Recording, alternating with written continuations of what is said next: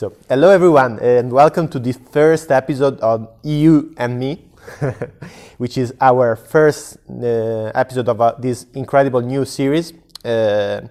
Basically, it's going to be a bit of a completion to what Arbory Road does. We will have every week a brief commentary made by me and Dermot on the most recent news at the European level. And then every week we will have a guest talking about a particular topic of relevance for the European Union and for what Arbory Road does for our agenda. Who we have today, Dermot? So, first up today, probably the country that's been the most controversial country in the last few months and maybe years in the EU, which is Hungary, who have had quite a few controversies this week and, well, over the last week. So, first of all, we can talk about the most recent, which happened a couple of days ago, was a member of the European Parliament for Hungary, obviously, made comments which I have in front of me here that I'm going to read out to you. It relates to the rule of law and the ongoing argument between Poland and Hungary regarding the recovery fund. Now, as we all know, Poland and Hungary have vetoed the recovery fund because they don't want the rule of law to be relevant in the allocation of funds. This obviously goes against a core belief of the EU, and the battle is ongoing. So, one Hungarian MEP named Tamás Deutsch made the comment saying that, so after the EU stated that Poland and Hungary should have nothing to fear from the rule of law, because obviously if you respect the rule of law, why would you fear a rule of law stipulation on the recovery fund? To which Deutsch responded that it is just like, he said, if you have nothing to hide, you don't need to be afraid. I well remember that the Gestapo and the AVH, which were the Hungarian secret police in the communism era, had the same motto. That's what they said. It's like the historical experience of those living in Germany and Hungary at the time when they had fears who had nothing to cover up. So, naturally, this is an absolutely outrageous comment to make. Paco, would you agree? Yeah, it is a really, I think, big problem that has been, not only Hungary but Poland, like these governments which are going in a illiberal direction, definitely for the past years. I think it opens the broader question, which is about the EU and the relationship with the single member states. I would like, for example, if you think about the Corona, at the recovery fund and the Corona crisis, it's like you shouldn't let, in my opinion, these single states create a problem and veto something as important as the recovery fund. So I think it opens really a discussion. Both Poland and Hungary committed to respect the rule of law when they entered the European Union. So that is a essential commitment. It's a core principle of the Union, absolutely. Exactly. So I think it's really time to find a way that doesn't involve unanimity for the EU to progress and to take action. Maybe a qualified majority. A qualified majority is good. You could have explain perhaps what. Yeah. So one method at the moment, if you want to pass legislation in the EU, you need unanimity, as you said. If one country vetoes, you cannot continue with the proposal. Hungary and Poland have created this alliance, let's say, whereby it's clear that both ruling governments are not interested in the rule of law. Both ruling governments aren't interested in equality. In some ways, they're not even interested in democracy. They're interested in power, and in some cases, authoritarian power, totalitarian power, which is how they've been acting. Now, what a qualified majority would be, for one of the examples that was proposed, would be, say, 65 or even 55% of the member states, as long as it made up over 65% of the total European population, should be enough to get something passed. Yeah. Now, there could be arguments made against that system as well, but to me it seems far superior to the unanimity idea, because what's happened with Hungary and Poland is that the EU had the view that as soon as someone enters the EU, the only way is forward. The only thing that's going to happen is progress, and we've seen that that's not the case. Both Hungary and Poland, Hungary in particular, have taken a massive step back, away from democracy, away from the rule of law, away from equality, and that can't continue. We're caught in a deadlock at the moment, and yeah, these controversies we've seen over the last week in Hungary they're going to go punish now. They're slipping up. They thought they could get away with acting in personal interests, but now their members are starting to make mistakes, and they're going to be caught on those mistakes, and they're going to be scrutinized for those mistakes. Mistakes and orgies. Mistakes and orgies, as you say. That leads us nicely on to the next topic, which relates to another Fidesz member. Fidesz, of course, are the ruling party of Viktor Orbán in Hungary. His name is József Scheyer, and on Sunday he resigned as an MEP after being caught by police scaling down a building, leaving what has been described as a sex party with mostly men in attendance. And when the police reprimanded him, he was also caught with ecstasy pills in his bag. Yeah. Now, of course, the ecstasy pills weren't his. He doesn't know how they got there. He wasn't involved in any of the sex of the party. And it's not only an outrageous scandal, of course, because it broke lockdown regulations. I mean, a member of the European Parliament breaking lockdown regulations in Brussels, going to a party with too many people above a cafe in the middle of the city centre. But more than that, it just shows the hypocrisy of some of these members of Fidesz, because this man, Scheyer, has been vocally anti-LGBTI in the past. And yet here he is showing up at what has been described as a mostly male orgy. Yeah, to be fair, this doesn't surprise me too much, like in the sense that is often the case. Like it's often these people who are, the most like against LGBT, but in general, the less liberal the people are, the more they end up being actually hiding something in their private life.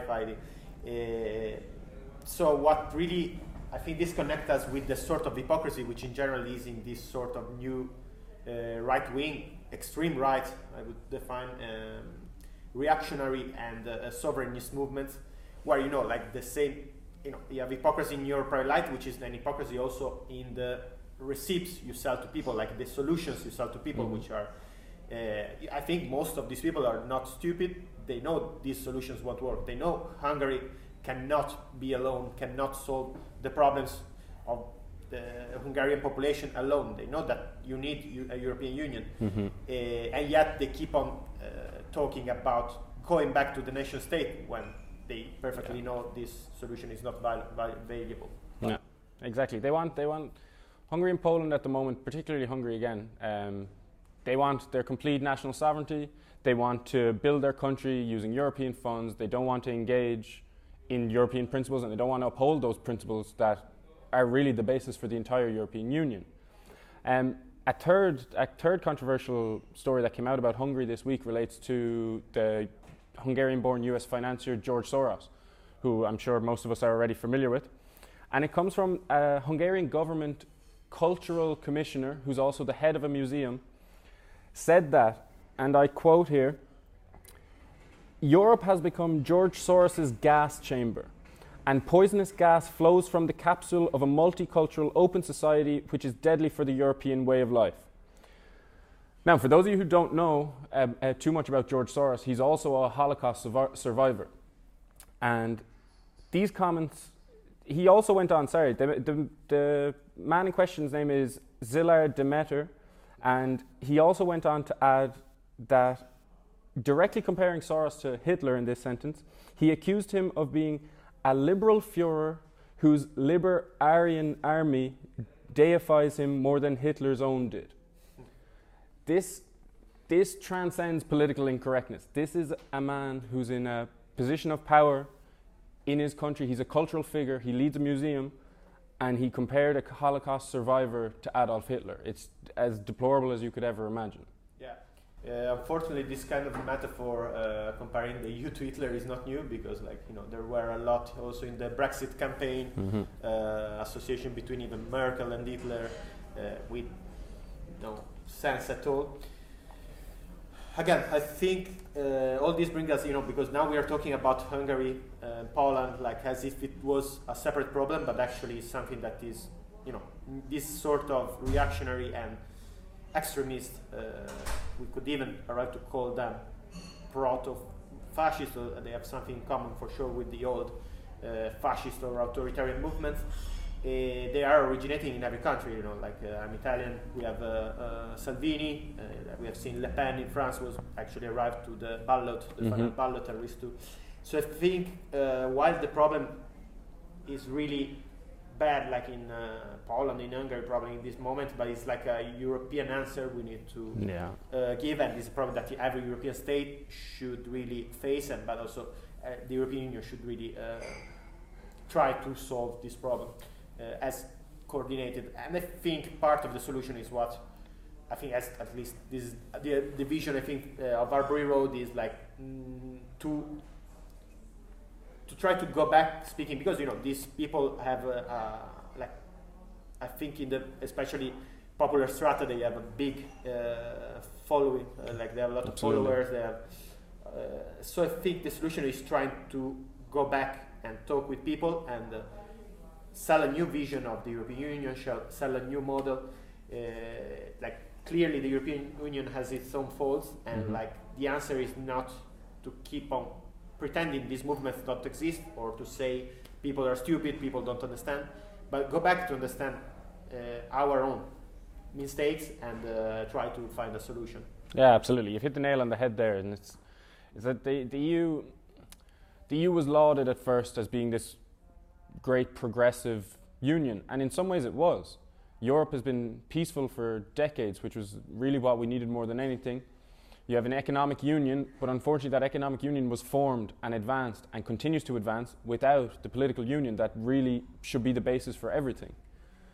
And as you say, it's time we can talk about these issues until the cows come home, but it's time for some action, and there needs to be pan-European action. Yeah, because actually we are seeing the consequences of, and this brings us to the second topic we will treat today, like in terms of the last week news, which is racism. And of course, when you have years and years of these people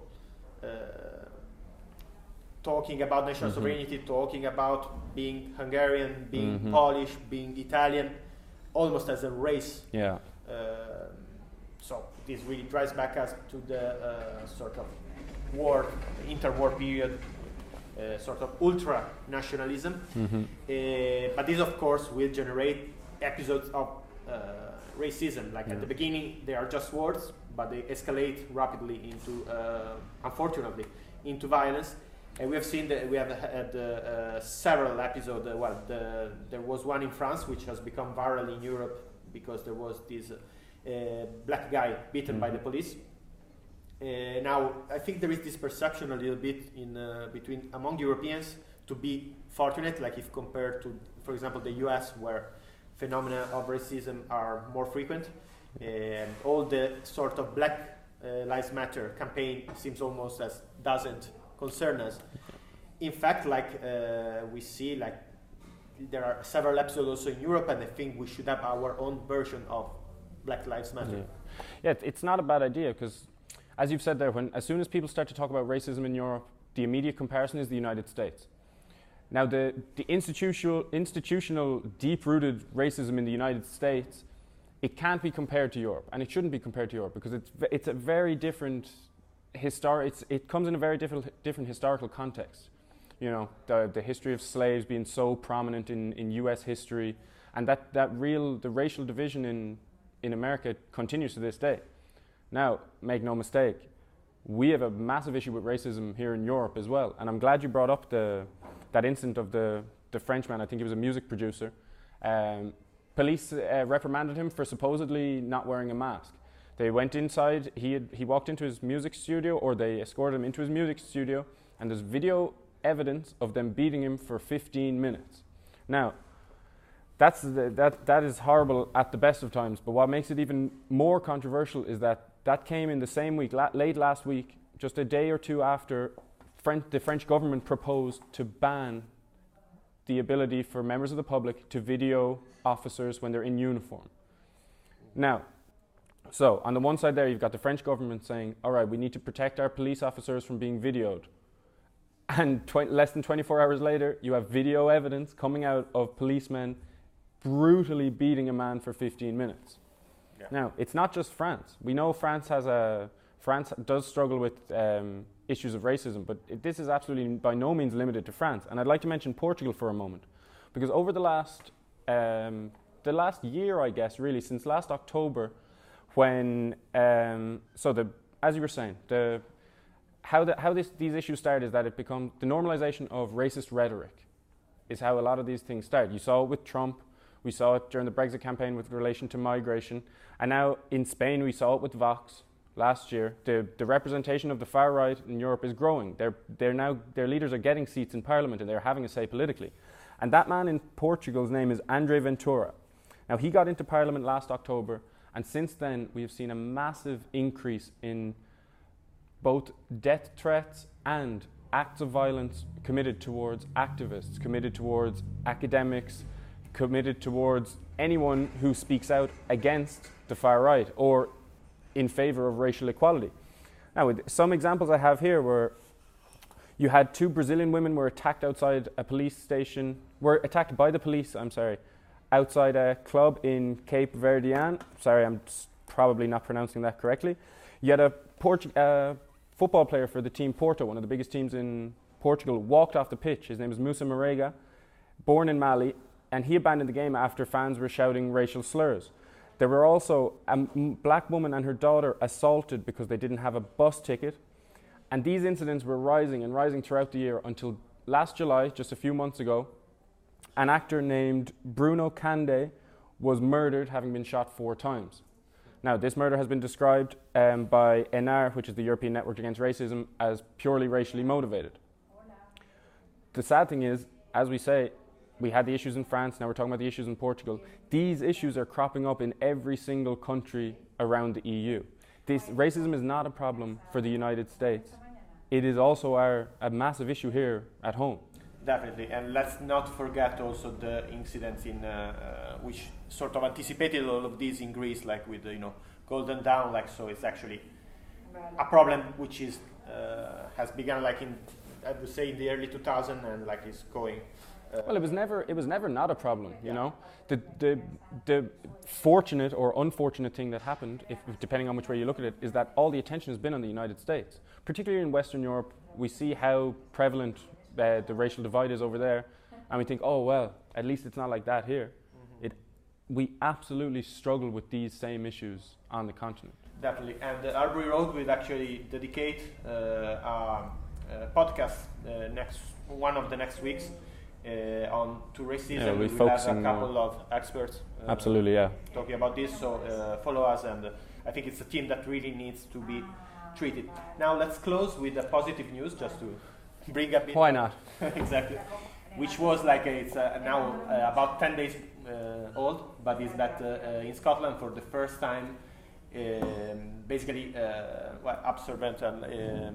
So tampons and sanitary pads, yeah. Sanitary pads are going to be free for the first time for everyone, and available in pharmacies. In pharmacies, in youth centres. They had them. They previously in 2018 they made them freely available in universities, schools, and colleges. But this has now been expanded to youth centres, pharmacies, and other points of sale of these products, which is absolutely fantastic. So really well done to the Scottish friends, and we really hope as Arbery Road that these will become the normality across all the European Union. I think every state should abolish what is called the so-called tampon tax, because in the end it ends up being a tax on women and a tax on consumers. This brings us also to the topic of today's podcast, which is welfare. So this is like a measure that should be included in welfare measures, I believe. Mm-hmm. And today, who we have? So we're gonna pop over now to a recording we made just a day ago, where we were joined, myself and Paco were joined by Catherine Rogers, who's a PhD student from the University of Lund in Sweden, and we spoke a little bit about welfare, and yeah, we'll pop over to that footage now. So we're joined now by Catherine Rogers, who's from Sydney, Australia, and is a PhD student at the University of Lund in Sweden. Catherine also used to work for the New Zealand Treasury as an analyst, and hopefully herself and Paco are going to lead this interesting discussion on welfare. So, Catherine, we'll start with you. Do you want to just give us a little bit of background as to where the idea of a welfare state emerged, how it changed, how it has changed coming right up to today in the world? I suppose that's well, the idea of a welfare state probably emerged a lot later than what we would say the welfare state emerged, right? Usually, when we talk about or when we point to the beginning of the welfare state, we point to the emergence of social insurance schemes in the late 19th and early 20th century. And at that time, I mean, when Bismarck introduced health insurance, he wasn't referring to it as a welfare state, right? So it's not really until, I don't know, Paco, you can correct me if I'm wrong, but after the Second World War, I would say that people start using the term welfare state to talk about those types of benefits. Yeah, basically it's like it started actually between like in parallel to the concept of warfare state. So the idea, of warfare, so of the entire economy being based on war. In parallel, developed the concept of welfare state. So like the idea was that if you can base the economy and to create to support the war effort, you can at the same time module the economy to support actually a society of welfare, so a society of insurances. There is though also a difference in, is not only a difference in the word, but the word is refers to a different concept again. Like, so insurances was behind the insurances, Bismarckian insurances, was the idea that the state can help. It's basically social peace. The state used insurances to guarantee, in a capitalist society like was Germany in that period, to guarantee to ease social disruption, to guarantee to that workers won't rebel, basically to prevent what was happening in other countries. Let's not remember that this is the period like between like the 18th and 19th century. We had first the French Revolution. We have the 1948 across all Europe. There are a lot of rebellions. There is Marx writing the Communist Manifesto, and then soon later, after World War I, there is the Communist Revolution in Moscow, in Russia. So, like, it's a period where people are really afraid by communism and by rebellion. And this is the origin of the Bismarckian social insurances. It's different when we talk about welfare state. There is a completely different concept which is connected to Second World War II, basically. And the idea behind that is that welfare should be a right of every citizen. So in a way, it's connected with the spread of democracy and universalism, and the idea that the state has the duty to cover, to guarantee to its citizen a decent standard of life throughout the entire his entire life. So to cover if you have if you lose your job, he will assist you. If someone in your family dies, he will assist you. If you can't afford even a funeral or something like that, the state will assist you. So there are two really different concepts behind this. Okay, that's good. That's good. That's cleared up. So, Catherine, again, so moving forward from the establishment and the development of welfare states, what is the situation today in the world? What countries offer these kind of protections as a right? What countries maybe did in the past and have moved away from it? What countries didn't historically engage in this kind of action and now have started to? What's the current setting in the world with regard to welfare? I mean, I guess I would say that all capitalist countries have some kind of welfare state because it's necessary to deal with the problems of industrialization, urbanization, and kind of the uncertainties of living in an economic system which sort of distributes on the basis of work. And what the welfare state does is that it kind of compensates by creating this other distribution system on the basis of need. So it's necessary to exist in every country, right? But what we see is that there are different styles of welfare states in different countries, and these have changed over time too. So the concept of the welfare state based on cradle to grave that Paco is talking about,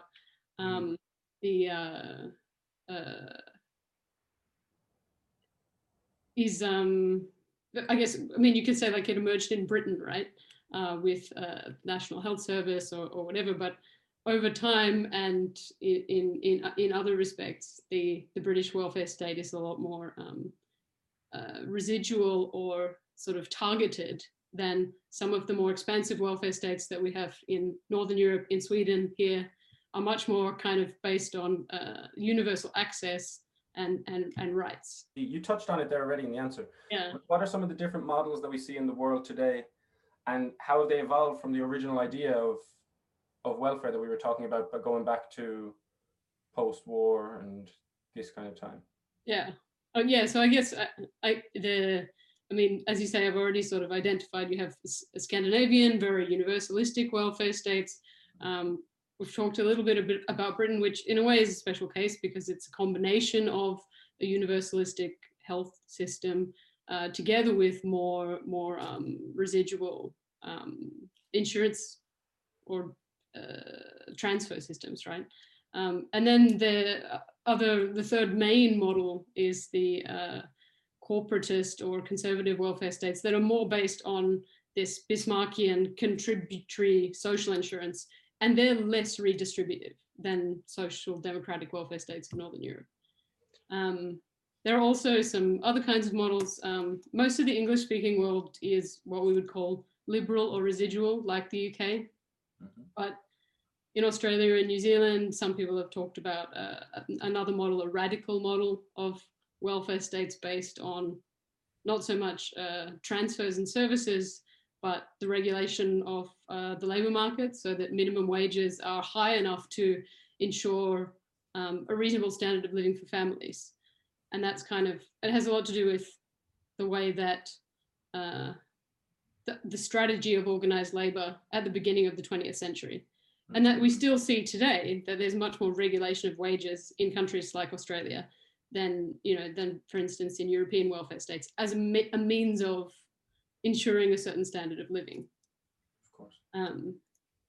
But in the last, we always have to remember how long ago the 70s were. But since the 1970s, I mean, there's a lot of the story of welfare has been, in a way, an expectation that in response to economic crises, there would be a retrenchment of the welfare state, that these benefits would sort of be taken away. I mean, it's not been entirely the case that spending levels have gone down, but certainly what we've seen is more introduction of mixed models, even in Scandinavia, many more private providers being subsidized to deliver services, but also in those liberal countries that are more residual, sort of a greater targeting of transfers. Yeah. Okay, so keeping our eye firmly on Europe now, let's say, and obviously we fully believe in the idea of more European integration. We think the rules should pretty much apply across the European Union if they apply in one member state or the other. And if we were to introduce the idea of, well, a rough idea of a European welfare state, a couple of questions. First of all, is this an achievable goal? Obviously, as you said, it's an essential part of pretty much any capitalist system. Would we be limiting ourselves to capitalism if we wanted a European welfare state? Could the European welfare state be the end goal in a post-capitalist Europe? And if we can find a model for a welfare state that would apply to Europe, what would the model look like? Or what model would be most likely to be successful in Europe? The more universal, or the more residual, or some sort of a hybrid system like you see in some countries? Yeah, I guess, I mean, it's hard to think about a European welfare state and a post-capitalist welfare state, because to have a welfare state, you need a state, mm-hmm. and Europe is not a state presently, anyway. So that's one side, and then the other is, yeah, that the welfare state, as I've talked about, is distinctly, I mean, it's an artifact of capitalism. Mm-hmm. But that's not to say that the concept of welfare and the idea that welfare should be publicly insured, mm-hmm. is capitalist. It doesn't have to be, right? So in a non-capitalist society, if you had a distribution system that was not based on the sale of labor, there would be no need for social insurances or these types of kind of, the collectivization of savings to make sure that when you're sick or retired that you're looked after. You wouldn't need those types of things, right? But having a distribution system based on need is very much in line with the concept of, public responsibility for the provision of welfare, right? And I suppose if I was to think about what does a European welfare system or a sort Better of term. look like, Because actually with welfare state, sorry, small parenthesis, but with welfare state, when we use the word welfare state, we refer to a precise model, which is what Katrin was saying, the Scandinavia from cradle to grave. So this idea of universal welfare state. Oh, okay. Welfare system, like for example, a corporate system is a welfare system rather than a welfare state. Okay, that's my mistake. So for using the term. So let's forget the idea of a European academic. This is it. I think, and I think I would disagree. Like, maybe not with the academic point, but the people use the word welfare state also to describe how welfare is provided for in Australia or in Germany or or in the US as well. People talk about it, an American welfare state too. So in the more general sense, we can talk about varieties of welfare state. Even if what you're thinking of is kind of the more universalistic Scandinavian model, right? Okay, this is my supervisor.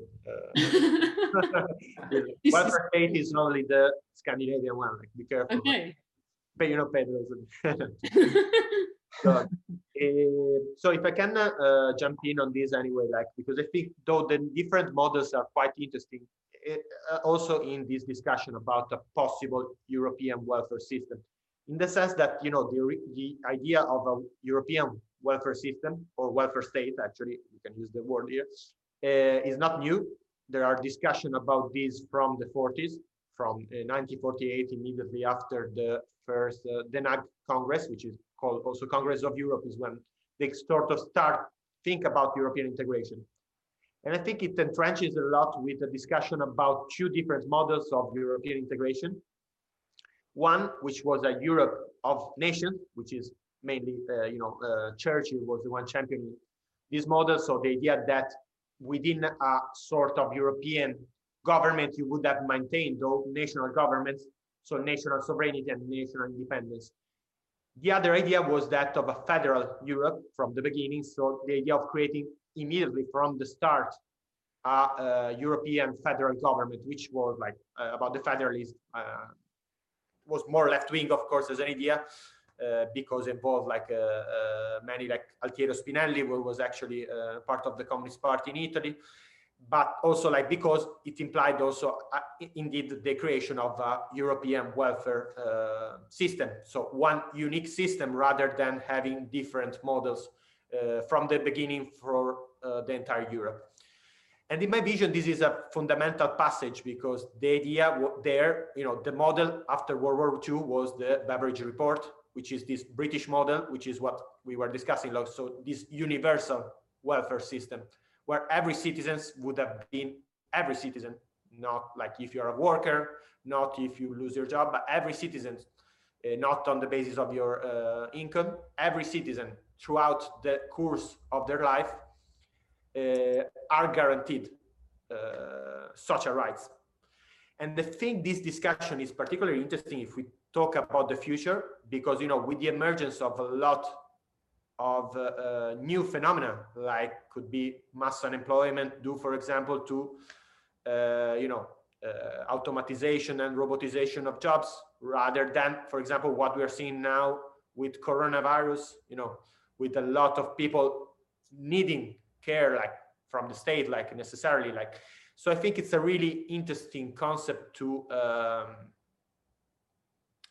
recover, because then this was actually in the process of European integration completely lost, and actually the Bismarckian corporatist model based on work occupation became the main European model, like the German, Italian, French. Just to be clear, why Italy and Spain are actually a mix, because they have universal healthcare, but the insurance system is based on the Bismarckian traditional. Paco, a question for you. And again, it's a question. I'm not entirely sure, but you're saying that the push then went towards the more corporate model, let's say. Would it be fair to say that a big impact in that push was due to the relationship countries would have had to their historical monarchies? You know what I mean? As you say, some countries who had trust in their monarchies, like Scandinavian countries, for example, it was easier to move to a more universal approach because they were more trusting of the government to handle more aspects of their life. Whereas in other countries, Ireland, for example, where in Ireland they broke away from, obviously it was the British monarchy, there's a massive distrust there and a distrust in the government in general. It's more difficult to apply that system. Do you see that historical context as still relevant today? Did it have a big impact at the time, and would it have an impact these days? So, I mean, there might be, and then perhaps Catherine knows more about this, being a Swedish, living in Sweden right now. I don't know about Ireland, the case of Ireland. I think in this case, as far as we are talking between universalist and corporatist system, what really makes the difference a little bit is like a tradition. Like for example, in Germany, like the corporatist system recovers the idea of the corporation of labor. So like medieval idea where, you know, like different people in a sector would associate together and sort of enact some forms of you know, insurance or whatever, like, or even regulate prices and make some laws like for the category. So it's the idea of a sort of bisector solidarity. Like, so let's say all the I don't know, workers of steel, coal and steel, just to make an example, which is the origin of the European model, not the coal and steel community, you would make some rules for that sector. And that is really where this idea of corporatist welfare comes out. The universalist is actually way more recent. Like, again, it originates more with the in the let's say atmosphere of the Keynesian revolution. So the idea that the state needs to intervene into economy, and so it's a way of actually again, it's based more like, so Keynes realizes parts of his idea looking at Nazi Germany, looking at communist Russia. It's a way of intervening in the economy without losing, as Catherine was saying, the capitalist system, so also the free market, also the freedom. So it's a bit of a third way between American, at that point, hyper-capitalism, or British hyper-capitalism before the 40s, 1940s, and the communist sort of direct control of the economy. And again, Catherine might know more about the monarchies. I'm not a big fan of monarchies in general. I'm for to cut. I don't think any of us are. Yeah,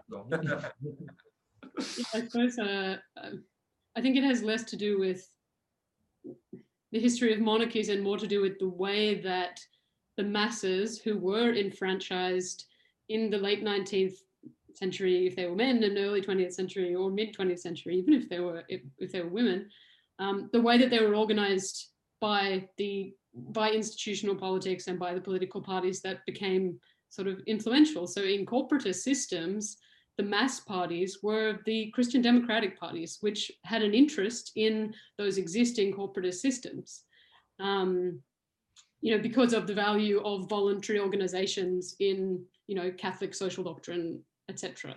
But yeah, in countries like Scandinavia, where the mass parties were social democratic parties that were interested in, you know, promoting equal rights and also interested in the emancipation of the individual from organizations like the family or whatever, that was sort of more interested in individualism and equality. In those countries where the masses were, you know, voting for social democratic parties, then the more universal models kind of became expanded and became dominant, as Paco says, much later. Yeah, absolutely. Okay, that's clearer now. So keeping that in mind, and again, moving back to this idea of, well, the idea we would all love, if we had a European welfare system, how do we appreciate, as you were saying, the parties that had the power and the groups that had power and influence at the time were the ones who dictated what happened, essentially. How do we take people and groups, political parties and other groups from 27 different countries and find a common system which everyone, well, we can all acknowledge that it's a system that is there for the benefit of everyone, but how do you bring everyone's ideas and views of what's good for them together and establish a system like this in Europe, or at least attempt to, or at least find the right model that could apply? Who's this for? Oh. This is a question for both of you. Okay, I can start just. First of all, I think we need to ask ourselves why. Like, do we need a European welfare system? So let's start from that, like, because I think that is a fundamental question. Like, so why, like, we have welfare systems in Europe right now? Why do we need a European centralized system? Do we need it? To me, the answer is yes, and is clear if you look at a series of phenomena which are happening in Europe right now. First of all, people don't live anymore in one country. They live in different countries, perhaps in different countries in the same year. And the economy, in many ways, like, we have a generation of European who is already European rather than Italian, rather than English, German, or whatever. They're already living in a Europe which is integrated in certain forms. Furthermore, I believe, like, during the process of globalization, this has to do also with the process of globalization. If we have witnessed the phenomenon where, like, if a state enacts welfare measures which are too strong, so for example, this will of course bring the cost of labor up, because, like, putting welfare measure means that you need to pay a part of the wage for the workers to pay the welfare. And if you have national welfare systems, you will have this phenomenon which we have been witnessing of competition between one nation and the other. So, like, if in a nation which has less welfare measures, the cost of labor is lower, investor might invest in that nation rather than in another nation. And so what happens is this process where countries where the labor costs less, and so workers have less rights, are becoming more capitalistically, good for an investment. And so you can't anymore impose, I believe, welfare measure at a national level. Again, a concrete example, in Italy, perhaps the cost of labor is too high. So what happened in the 1990s, early 2000s, is a lot of people started to, Italian people, open companies in Romania, where you have way less rights for the labor, for the workers. But that, of course, is a really bad and process, like, where, like, workers are losing rights. I believe the minimum thing is right now you need a European coordination to guarantee that all the European citizens, and it's different when you talk about Europe, because of course it's like as an aggregate is probably the first economy in the world. So if the entire European Union imposes certain measures, then will be not only a model for other countries, but also will be capable of imposing it continent-wide. That's my answer.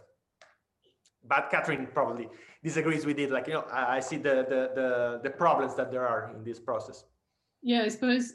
I mean, I agree that in order for there to be coordination between all of the countries in Europe, then the European Union, well, one way of having that would be for the European Union to be the sovereign, be the state in the welfare state, right? Because in order for any kind of welfare system to have some kind of legitimacy and to work for citizens, it needs to be negotiated democratically. And so if we're going to have the same system for all of Europe, then that negotiation has to occur at the level of a European polity. So that is, I would see, like one solution to a coordinated and having the same type of welfare system in all of Europe. But the other way is much more difficult politically, in a way, I think, would be that national governments would have to impose the same measures in all countries, but measures that, for example, in Sweden might not really be in the interests of Swedish citizens and Swedish voters. They might be actually more for the benefit of someone on the other side of Europe. And for that to happen, I mean, it's just difficult for a national politician to make that decision, right? But at the same time, I mean, I think in order for that to happen, or in order for the European Union to become, to become a sovereign, for the European Parliament to have that kind of power, both of those ways of having a European welfare system require some kind of, the building of a coalition throughout Europe for a European identity, for people, citizens, voters, but citizens in all of Europe to sort of feel part of all of Europe and feel empathy with people on the other side of the continent, for whom these policies will be beneficial, if not, for themselves. So I think they're both hard, and I don't really know which one is more unlikely. So I'm not, yeah. Yeah, I mean, it's hard to find that. No, sorry. No, just a quick, just saying, I completely agree. It's very difficult to find the balance of, for example, someone from a Northern European country saying, okay, this is going to damage me personally this much, but it might bring up someone in Eastern Europe's life this much. That's what we need to find, and that common feeling hasn't been found in Europe yet. We see it a lot with a lot of people we talk to and a lot of our colleagues, but that general feeling doesn't seem to be everywhere yet, which is a massive problem when we're trying to get these cooperative measures introduced. Definitely. No, I agree. I mean, it's of course a really complicated question, and especially there is also a generational component, I find, where younger people are more perhaps open to consider the idea of a Europe, while older generation are still more attached to the national model, sort of, to a national identity. But the thing is that in many ways, in my opinion, the European Union is already a state, and especially if we consider at least the euro area. You have a unique currency, you have economic policies which are dictated by central authorities, and a lot of things you need to respect. So in a way, okay, let's for now talk about the euro area, because it's a different question, the euro area probably and the entire EU, but you already, in many ways, you are already working as a state. Is a probably really neoliberal conception of a state where the economy somehow will solve the problems without a political authority on it. But is a state in the way it's working. And in the same way as a state works, if Northern Italy is really rich, Southern Italy is poor. But it's not just because Northern Italy is rich and Southern Italy is poor. It's also because Northern Italy exploits the fact that it's one country only to become richer. And it's the economies are interrelated. So Southern Italy doesn't grow as much because Northern products are cheaper, because everything in terms of production is cheaper in the North. And so for the South has been really difficult historically to develop. The same happens once you have a unique currency in a system of countries. So now Germany has been doing great, economically in the past, apart that now also Germany is having some flexion, but in the past 30 years, let's say, was the country doing better. But of course, that is also because it's exploiting the entire system of the euro area to, its economy is working on all of it. If before, let's say a Spanish car could compete with the German car because it was way cheaper, because then pesos and Deutschmark had a really different weight. So as in the international market, a Spanish car could have been way cheaper of the German, not the same quality, but really cheap. And they could have a competition. Now with the euro, the cost of production is really similar. And so all of a sudden, all the Spanish industries find really difficult to compete with the German ones. And so you definitely need, I think, mechanism of redistribution at the European level, at least in the euro areas. Otherwise, it won't simply work, as it wouldn't work at the national level, because every nation has mechanism of redistribution between one region and the other. Richer region, for the nation to work, richer region needs to transfer part of the money to the poorest region. Yeah, you've touched on one of the main issues there in the EU nowadays, I think, and we've seen it not just in relation to to these kind of issues we're talking about of welfare and the economy, but the economic nature of the EU has gone so far past the political power and the political influence and the political abilities of the EU, and it's very difficult to bridge that gap. You know, everything in the EU has become so tightly linked, all the member states. Even if we look at the issue again of we've been talking about it for weeks, the rule of law, and with Poland and Hungary continuing to veto the recovery plan because they disagree with the clause that stipulates they must adhere to the rule of law. And there's no mechanism to get around that veto at the moment. You know, it's just this is another example of the economic nature of the EU being prioritized and being stronger and having gone so far past the political side of things that it seems it's very difficult to try and come up with ideas now as to how we catch up politically. You know what I mean?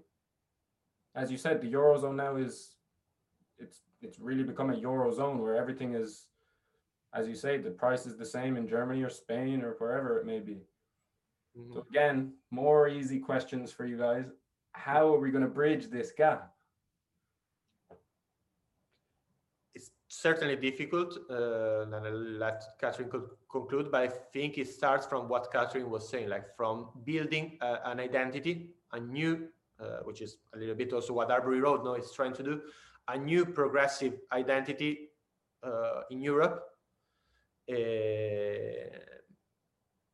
which passes, in my opinion, through also the idea of that we can discuss on the different model, we can discuss on how, as Catherine was saying, you reach a sort of homogeneity of welfare at the European level, but passes through the idea that we need a sort of welfare in all European system, a similar welfare, and we need redistribution Europe-wide, and not only because it makes sense economically. I think it definitely makes sense economically, is the right thing to do also economically, because, you know, the GDP of the entire European Union, you know, if you find the way to make Southern Italy as rich as Northern Italy, like Italy would become one of the richest countries in the world. But it's not only economically, but it's also the right thing to do morally and ethically. Like, I mean, the European Union has the resources, has the intelligence, has the everything that needs to guarantee to everyone a really good standard of life. And I think this is the kind of society I want to live in, and we should want to live in. Absolutely. Catherine, anything to add before we wrap this up? No, I think Paco kind of summarized my thoughts well, that I think a European identity is the foundation of how you get kind of democratic buy-in into that system, right? Because in order for it to be legitimate, citizens all across Europe need to feel like they're part of the same group as other Europeans. Because if you're looking at other countries and other citizens as someone that you're in competition with, you're very unlikely to support policies that redistribute to them, right? Especially if I'm not affected by the kind of bad consequences of poor redistribution that are going on. So, for example, crime rates in Spain don't affect me very much in Sweden, right? So if I'm not affected by the externalities of not having a good redistributive system across Europe, then I need to buy into that I'm in the same group as those people in Spain, that I have some affection for those people, and I don't see myself as in competition with them. So that's why I think that a European identity is key to whatever institutional path leads this to happening. Fantastic. Catherine, thanks a million. So that was us speaking to Catherine Rogers just a day ago about welfare. I'm sure, well, I hope you enjoyed it as much as we do. That brings this first episode of EU and Me to an end. So thanks again to Catherine Rogers, our first guest. And thanks to everyone for watching, and stay tuned for more. Stay tuned. Next week we should have, if everything goes well, environment. So we'll talk about the climate crisis. Some environmental experts. Really central topic to the future of all of us. So I'll see you next week. Bye-bye. Ciao.